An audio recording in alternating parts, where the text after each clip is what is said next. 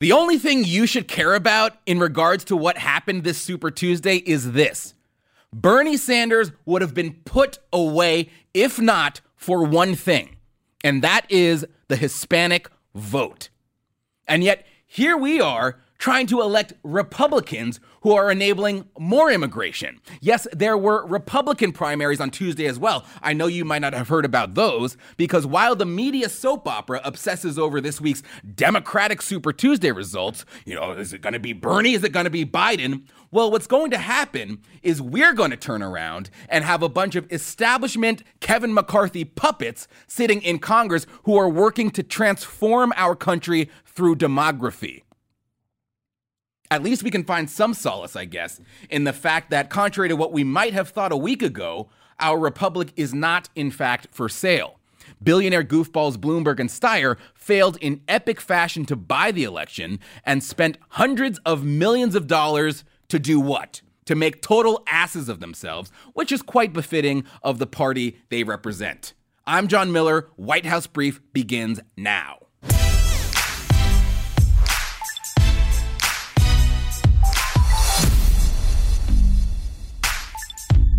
So there were numerous GOP primaries last night that we ought to focus on. I know it might not be as fun as crapping all over the Democrats and their crazy ways, but it will be a lot more fun than losing your country. And on that optimistic note, want to tell you about our sponsor today, who is Parler. Because along with losing your country could come losing your free speech. Conservative voices are being silenced daily by left-wing tech companies who profiteer off of exploiting your privacy and then silence your voice when you say something they don't agree with.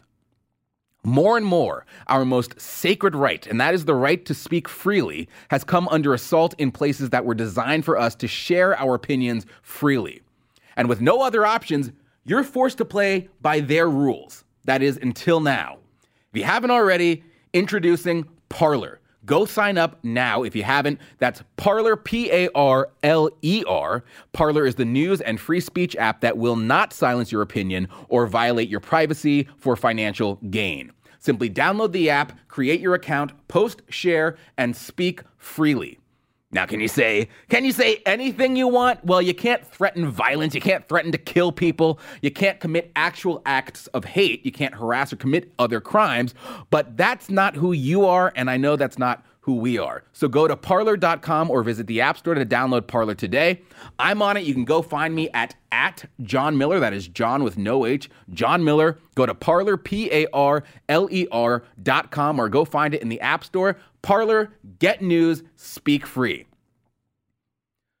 So as fun as it is for the pundit class to look at the Democrat primaries and be like, oh, socialism died last night, it didn't.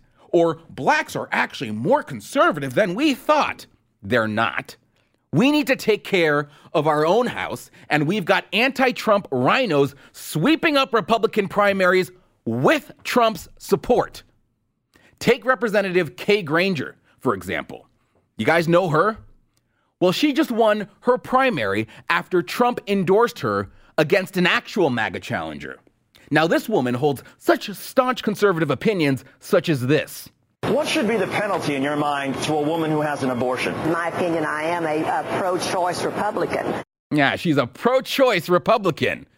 She's also a woman who, as the top GOP appropriator, is the reason why Planned Parenthood was funded, but not ICE or the border wall in 2017 through 18, and will be the reason this continues in 2021.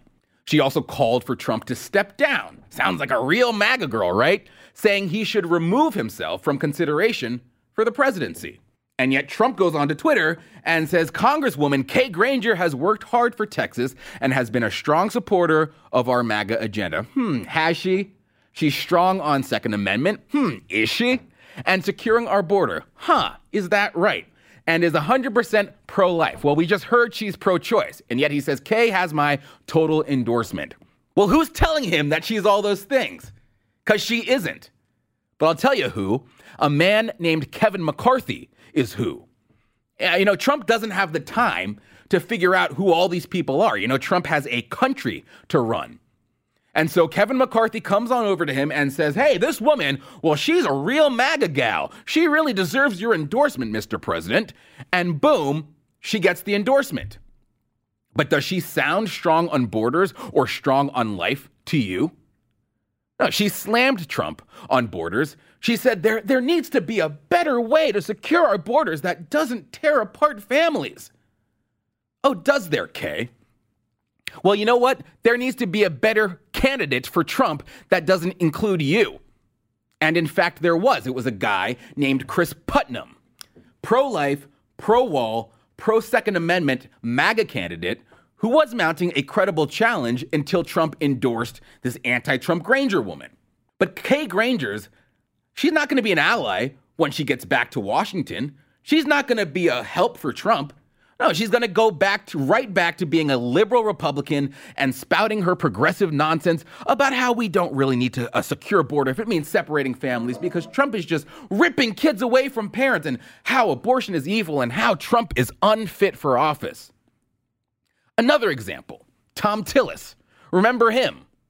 He's the guy, remember, who's working on another amnesty bill? Well, his challenger also dropped out of the race after Trump endorsed Tillis. And what did Tillis do after he got Trump's endorsement? Well, he went right back to his amnesty bill and working to turn North Carolina blue, just like Virginia. And we had an opportunity to flush this guy down the drain, but no, now we got to worry about this guy lobbying the White House to sign on to his America Last garbage. And the same can be said for Senator Lindsey Grahamnesty. Based Lindsey, am I right? This guy, the bottom feeder who never saw an amnesty bill he didn't love. Well, he's also up for re-election this year, and he also has Trump support. How's this one? How's this piece of country club trash named Bill Hagerty? This guy got the endorsement of Trump as well. Well, this guy is a longtime Mitt Romney advisor and Jeb Bush delegate. Yeah, I mean, he's a Bush guy. You can't even make this stuff up. I mean, how does this happen? How do we get Trump to endorse these guys? There's no excuse. But I'll tell you how it happens. It's McConnell in the Senate and McCarthy in the House. They come, they recruit all of these people who espouse ideas that run absolutely contrary to what Trump ran on, and then they get Trump to endorse them, knowing full well Trump has no time to run through all of these people on the ballot. Trump has no time to actually figure out what these idiots believe. But if Trump wants more allies in the House and Senate, he cannot keep listening to these rotten actors because they've gotten him nothing. If you take the panoply of endorsements, they are indefensible.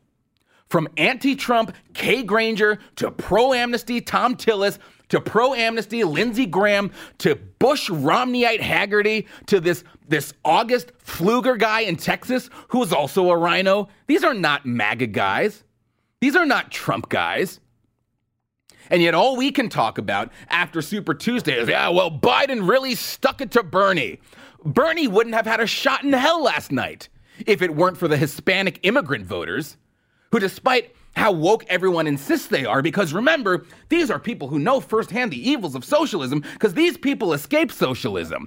Well, they still went big for Bernie.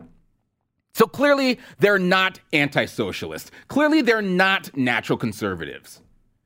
Now, of course, are all Hispanics socialists? Of course not. Some are actually really terrific, rock-solid conservative Americans. But don't give me any of this. They are not natural conservatives simply because they escaped from a socialist country, as can be evidenced by the fact that so many of them came out and voted for a self-avowed socialist. And yet the GOP is out here propping up these people, promoting these people who want to bring in more immigrants. And not just legal assimilated immigrants, but actually people who want amnesty for illegal unassimilated immigrants. This is how you commit national suicide. This is how you kill a country. You do it slowly and gradually. And it is through demographics. And Republicans, they are not doing a damn thing to stop it. In fact, they are actually helping it. So now that I got that off my chest, now we can move on. Now we can move on to the Democrat side. So we got Biden, of course, who took most states, followed by Bernie. And then, pathetically, Mike Bloomberg spent over $500 million on ads. And what did he get for it? Well, he got American Samoa. So congratulations, Mayor Bloomberg. Tom Steyer spent about half that, managed to buy his way onto a debate stage, but that's about it. Not much else. Not much else at all. So what do we learn from this, right? Well, we learn that the American people aren't all like Stormy Daniels, meaning you can't toss money at them in exchange for favors. Mike Bloomberg drops out of 2020 presidential race and endorses Joe Biden. Now, I gotta say, I assumed he'd make it further simply because I honestly thought they were gonna take one look at Joe Biden every time he spoke and be as uncomfortable as I was. I mean, the guy it's hard to listen to him. He's painful to listen to. But the establishment, they look for a candidate who they know will preserve their institutional power. And so they've decided that guy is Joe Biden. That's why all these establishment candidates are dropping out like flies early and throwing out their support behind Biden, even though Biden's brains are clearly fried and turned into soup. By the way, this is my little sister, Valerie, and I'm Jill's husband. Oh, no, you switched on me. This is my wife. This is my sister. They switched on me. Oops. Yikes, dude. And I hope that's not a mistake he makes often. Otherwise, he may find himself in the same boat as Ilhan Omar. Now, the Democrats killed this whole election before it even began. They killed it all the way back in 2016 when the DNC rigged the election for Hillary Clinton, remember that, and pissed off a lot of the Bernie voters and made them believe, probably rightfully so, that the Democrat Party doesn't care about them a whit. Bernie voters tend to be a lot of loud, obnoxious, young idiots. Young people, by and large, do not vote. But if they make up a significant portion of your base, then you kind of need to get them to the polling locations. The DNC's Super Tuesday stunt of having the other Biden-esque candidates, they call them moderate, they're not moderate, the establishment candidates drop out and throw support away from Sanders, reminded these young people that their party doesn't actually care what their voters want, and they made that statement very clear.